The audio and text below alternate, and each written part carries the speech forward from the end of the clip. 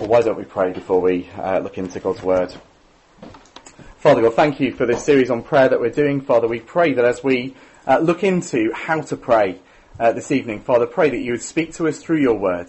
And Father, pray that we might leave being able to pray to you better and to honour you as we speak to you in prayer. We ask this in Jesus' name. Amen. Now, so I said this evening we're going to be looking at how to pray. We've already looked about what prayer is. In future weeks we're going to be looking at what to pray. And before we start, really, what of Indiana Jones, or being Indiana Jones and talking about how to pray? It's got in common. Here's a picture of Indiana Jones from the Last Crusade. Well, in both cases, being Indiana Jones and talking about how to pray, you've got to tread carefully. You've got to tread carefully. Because when Jesus was asked by his disciples how to pray, actually Jesus taught them what to pray. If you think about it, he taught them the Lord's Prayer. So we're going to be covering that next week. But I wanted to look a little bit at how we actually pray. And there should be a bit of a clue here by that we're treading a little bit on the periphery of Scripture, on the outskirts of Scripture. The Bible doesn't really tell us much about how to physically pray. Whilst not unimportant, it just doesn't seem the primary concern. It's more about what to pray, and that we do pray. I've sort of done the opposite there, really, of what you're supposed to do in an introduction to a talk, haven't I? I've sort of downplayed exactly what we're going to be doing. But it's worth looking at this area, because this is an area where we have lots and lots of questions. And there are a few things that we can learn about how to pray. So, the first thing that we see is that we're to pray with our Bibles open, and to pray with live with our Bibles open as well. We're to pray with our Bibles open because, as we saw last week, prayer is a conversation with God that God has started. God is the first speaker by speaking to us first by the Bible. So actually, when we pray, we're really talking in response to God. And it's also worth remembering that as we read the Bible, prayer is crucial as we read the Bible. It sort of works both ways, doesn't it? So the Bible is essential as we pray, and prayer is essential as we read the Bible. But if we're going to pray effectively, then we need to be looking into the Bible. So it's good to read something before you pray. It's a reminder of what God has said. It's good to pray after you study the Bible, isn't it? Think about, so at our church we have home groups called life groups. And normally we have a sort of Bible study that we have. And then afterwards we have a time of prayer. But how often do our prayers match what we've read? Often don't you sort of feel a bit of a gear shift happens? I'm sure it happens in lots of small groups. It's certainly been my experience over the years. You know, you're looking at really deep and profound things in the study. And then suddenly it sort of changes gear and you pray about things that are not related to what you've been talking about. When I meet up one-to-one with people to read the Bible together, I often end by saying, well, what would be a good thing to pray for in the light of what we've read? So that sort of question is really, really helpful, isn't it? As we read through the Bible, what would be a helpful thing to pray for in the light of what we've read? Now, don't hear me by that saying that in life groups we shouldn't pray for each other. What I'm saying is that we should pray for each other, but in the light of what we've been talking about, in the light of what we've been reading. But then secondly, within that point, really, we should live with our Bibles open. What I mean by that is that if we're to pray in line with God's purposes, which we talked about last week, then we need to live in line with God's purposes as well. Much of the hard work of prayer actually goes on in the in-between praying bits. Because if we're to pray for God's purposes, then we need to learn what God's purposes are. And we need to live them out as well. And if we're doing that, if we're living out the Word, if we're living out God's purposes in our life, then actually that will shape our prayers as we pray. So think about it for a second. Imagine you're meeting up with a missionary. What do you imagine a missionary prays for? I bet actually they do pray for loads of things that we don't expect, don't they? But we normally think, don't we, of missionaries would pray for the mission. It'd be a little bit strange if we sent somebody all the way to India or to Africa or to Indonesia, as we've got friends over there as well. If they weren't praying for the mission they've been sent for, that would be a little bit strange, wouldn't it? But actually, do you realise that's actually really the same for us, isn't it? If we're living on the mission, if we're actually seeking to reach people with the gospel, if we're seeking to bring God's purposes about in the world, then that's what we're going to pray for, isn't it? If that's what our whole lives are about, that'll be reflected in how we speak to God as well. So praying for God's purposes involves the Word, involves the Bible. So I'm not here saying that we need to pray for God's secret purposes in a situation. There was somebody asked last week about, we mentioned an auntie with a broken leg. The classic example of, something to pray for. And we talked about praying in line with God's purposes. But actually, it's really hard to pray for God's secret purposes in those sort of situations, because they're secret. We don't know what they are. But we do know what God's purposes are in the Bible, don't we? So as we think through what God has already revealed, we might not know a question like, why has her leg been broken? But we might be able to say, well, the Bible teaches us things about why things happen in general in the world, doesn't it? So what's the big thing that God's doing in the world? Well, God is seeking people who are lost and bringing them into the kingdom of his Son. And then he's growing people in the kingdom of his Son into more of the likeness of Christ. That's really what God's big purposes are that we find in the Bible, bringing people into the kingdom of his Son and then growing them into the likeness of Christ. So whatever situation we have, even an auntie with a broken leg, that should affect how we pray.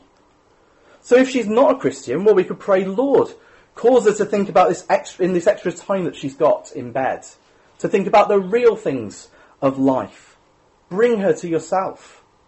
We could even pray, I don't think this would be too bad. You're wondering what's coming now, aren't you? But we talked about, not necessarily just praying for healing, though that's not a bad thing to do. But if it really means that she's going to have time to think, could we pray for God to break her other leg? If it gives her more time to think. Isn't that actually more important, really, than a few extra days out of bed? Or, Lord, help me to use my extra visits to my aunt to speak the gospel to her. Wouldn't those be brilliant things to pray, as well as praying for healing as well? But there are other ways that we can pray within the purposes of God. If she's a Christian, then we could pray through Romans 5 with her. If you've got a notice sheet, there are some on the back. If you came in a bit afterwards, you might not have one, but there are some on the back. Romans 5, 3-5 teaches us what happens through suffering. It says, more than that, we rejoice in our sufferings, knowing that suffering produces endurance, and endurance produces character, and character produces hope. And hope does not put us to shame, because God's love has been poured into our hearts through the Holy Spirit, who has been given to us. We could pray through that for her, couldn't we? As she's suffering, we could say, well, we pray that suffering will produce endurance, that endurance would produce character, that character would be producing hope in her life. So even by a broken leg, we can be praying for hope for that person in their life, just for what the Bible says. So don't hear me wrong, I'm not saying it's wrong to pray for her leg to get better. But what I am saying is, in the purposes of God, there might be other things that we could pray for. If we're living with that in mind, then those things will be in mind when we pray. If we're living with the mission in mind, then it will fill our thoughts. Our lives and our thought lives, our prayer lives will be shaped by God's mission in the world. So pray with your Bible open and live with your Bible open. And then secondly, pray regularly and pray irregularly. Pray regularly and pray irregularly. Firstly, pray regularly. Now, a bit of an illustration here. Unless you are a hobbit, hobbits aside, most people eat 3 meals a day. That's a fair point. You might have some people who have, breakfast, lunch, tea and supper. But that's quite, again, increasingly rare, isn't it? We normally have about 3 meals a day. Now, there's no biological or scriptural imperative to have 3 meals in a day, to have breakfast, lunch and dinner. And yet you find all over the world the idea of having a meal is a good idea. That having a regular time in the day when you eat is a good thing. You see, regularity can actually be a friend in that sense. It doesn't have to be, you wouldn't say that eating a meal is a formality and is too much regimenting, would you? Regularity can actually be a friend. And people in the Bible pray regularly as well. So if you look at Daniel 6 verse 10, which again is on the back of your notice sheets, it says, when Daniel knew that the document had been signed, that was a document saying he couldn't pray, he went to his house where he had windows in his upper chamber open towards Jerusalem. He got down on his knees 3 times a day and prayed and gave thanks to God. before his God as he had done previously. Do you see, actually, Daniel had a regular time of prayer. It wasn't a bad thing. He did this every day. There are some people who have 2 times a day, twice a day, based around the idea of day and night. Now, some people, I think, push this too far and say that means you absolutely must have 2 times a day. I don't think it's a bad thing to have 2 times of prayer a day, but I wouldn't say that it's a scriptural imperative. It doesn't mean that we have to. Scripture doesn't give us a schedule. And I don't want to lay burdens on you that Scripture doesn't. But does our praying reflect what the Bible says when it says in 1 Thessalonians 5 verse 17, pray without ceasing? And actually, I think if we don't have a regular time, we're going to struggle really to do that. Because regularity can actually be our friend. If we have a regular time, actually, we will do those things. But taking all that seriously, we should actually pray irregularly. Now, with prayer, snacking between meals is not only allowed, it's positively encouraged. So don't think that you just have to have 1 or 2 or 3 times a day for prayer. If your prayer is limited to just those regular times, you probably have a problem as well. So, for example, if you only talk to your wife or husband on date night, then that doesn't say much about a healthy relationship, does it? Even though you've got that regular time set aside, it doesn't really speak of a loving relationship. Now, we are to pray without ceasing. So the idea of that is actually to carry on praying throughout the day. Now, in Islam, they misunderstood this totally. So I don't know if you know the story that goes in Islam that they have where God asked Muhammad to pray 50 prayers a day. And Muhammad, on the advice of Moses, haggles God down to 5 times a day. That's why Muslims pray 5 times a day. That's not what it's saying by pray without ceasing, as though you're a super Christian if you have 50 times, or if you have 5 times. It's not about the number of times that we pray. It's about communication. It's knowing God alongside us in our day. So I don't know if you've ever had this experience. I've had a few experiences where I've been driving and I've got a passenger that I didn't know very well.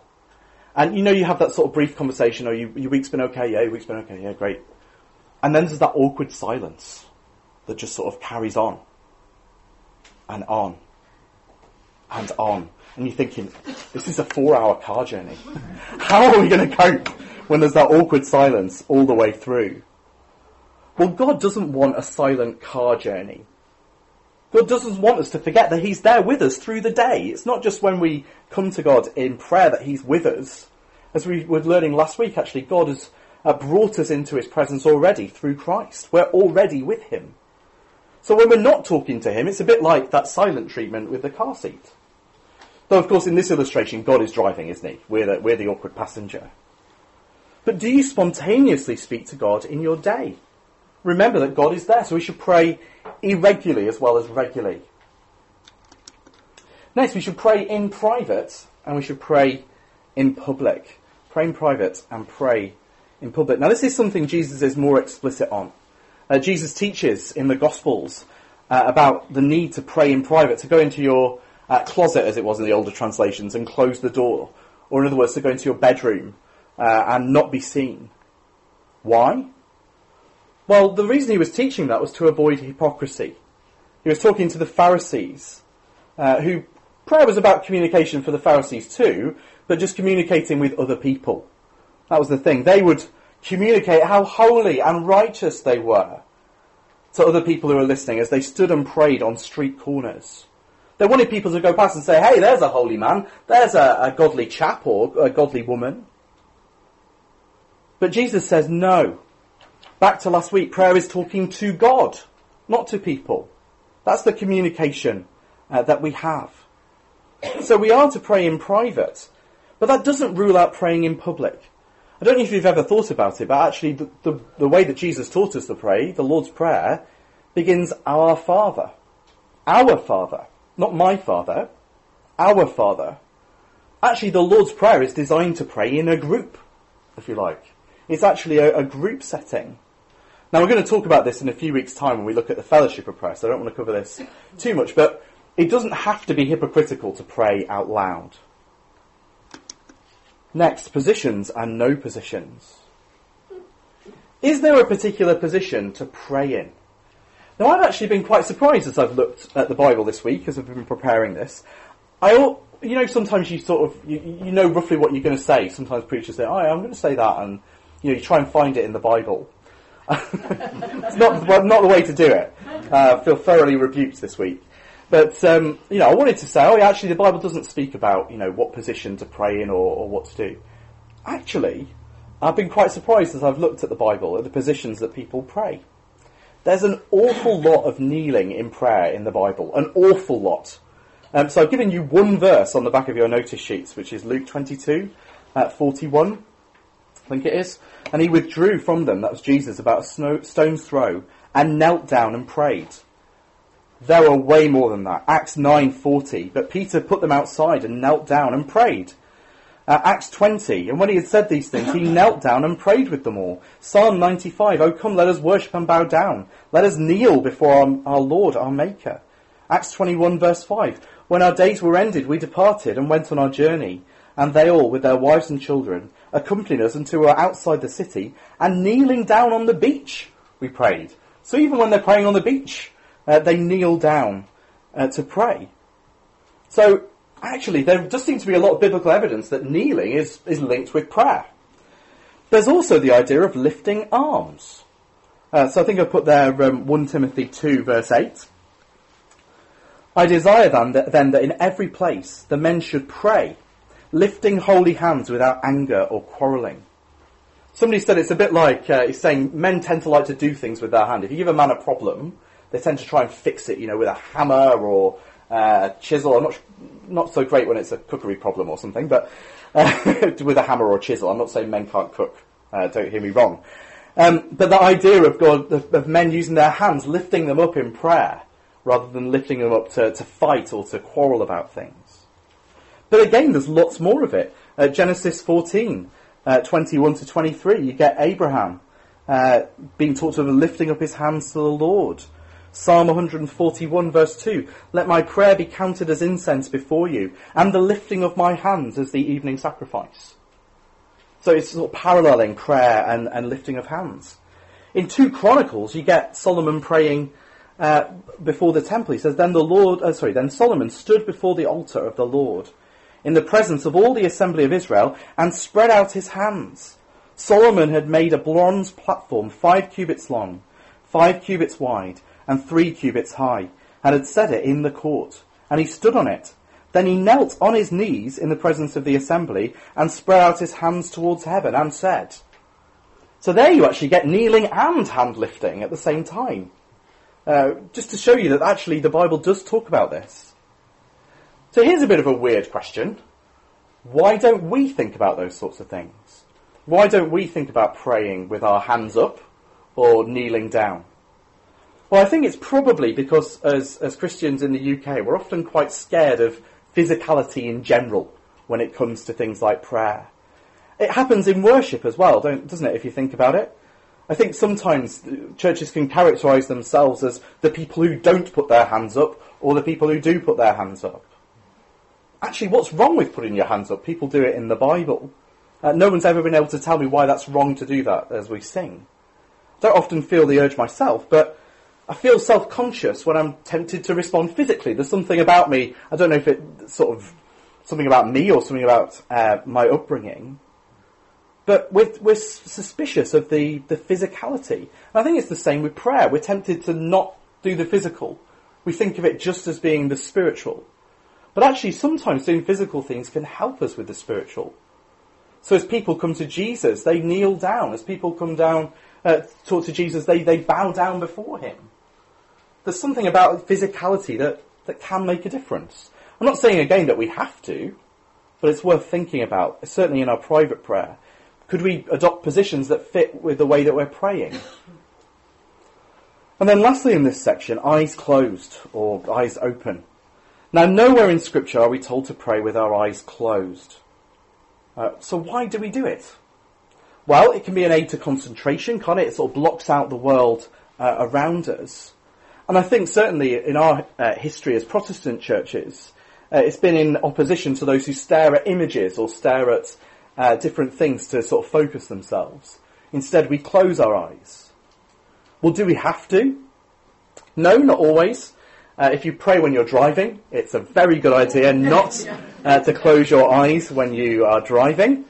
If you have young children, you often find my wife and I at the prayer meeting with our 2 children, we pray with our eyes open, because if we close our eyes for too long, we find that our children are somewhere else.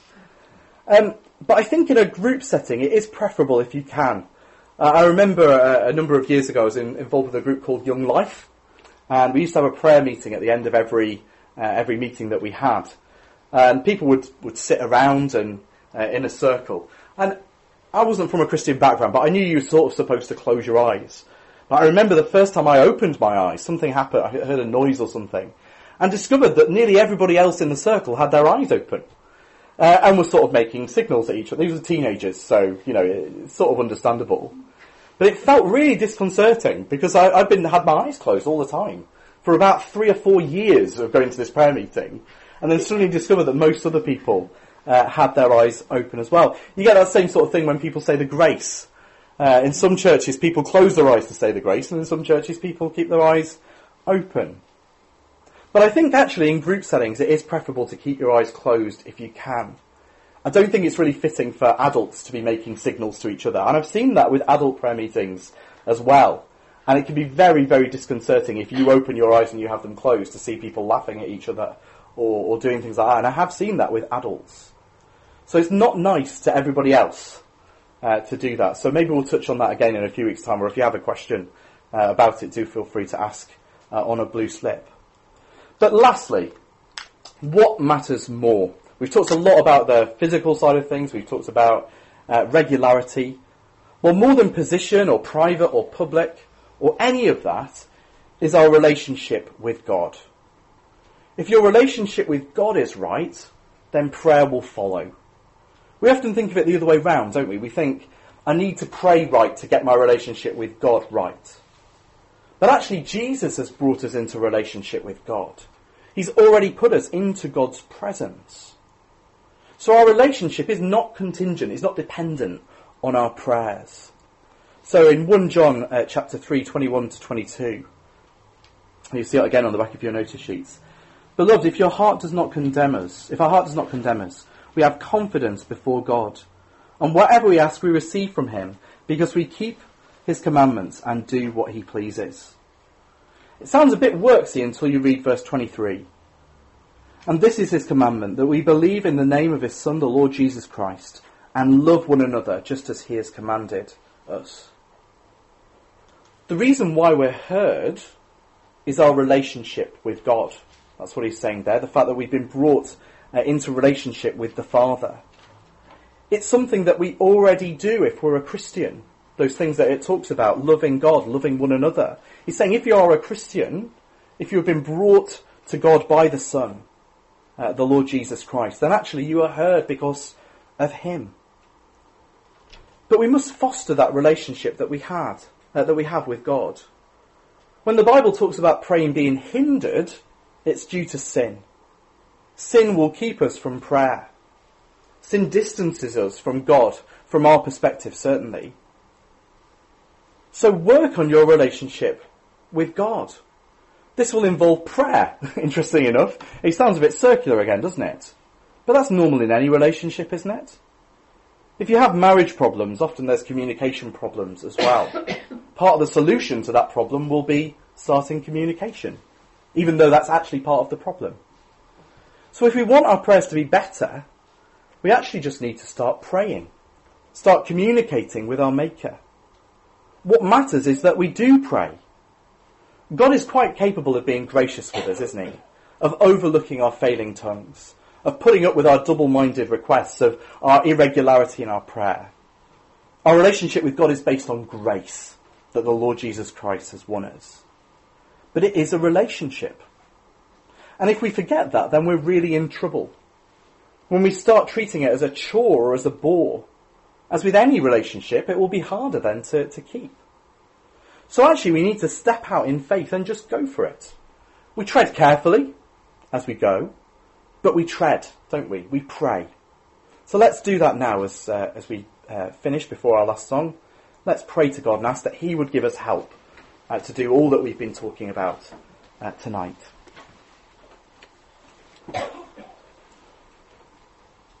Father God, thank you that through the Lord Jesus we are already in relationship with you. Thank you that Jesus has brought us into your presence. And Father, we pray that you would help us to foster that relationship that we have. Father, help us to know how to pray. Father, help us to think through how we talk to you. But Father, pray that you would help us just to start talking to you. Father, we know that you don't want those long car silences with us, Father. You want for us to talk to you. So we pray for each one of us in this room, Father. We pray that however good we think we are at praying or however bad we think we are at praying, Father, pray that you would help us to pray that little bit more to you, to communicate with you that little bit more, to be fostering that relationship, growing that relationship that you have won for us in Christ. And Father, give us the strength by your Spirit to do it. Father, we know that we can't do it in our own strength. But Father, thank you that you work in us through your Holy Spirit to bring that about. So Father, we pray that you would in Jesus' name.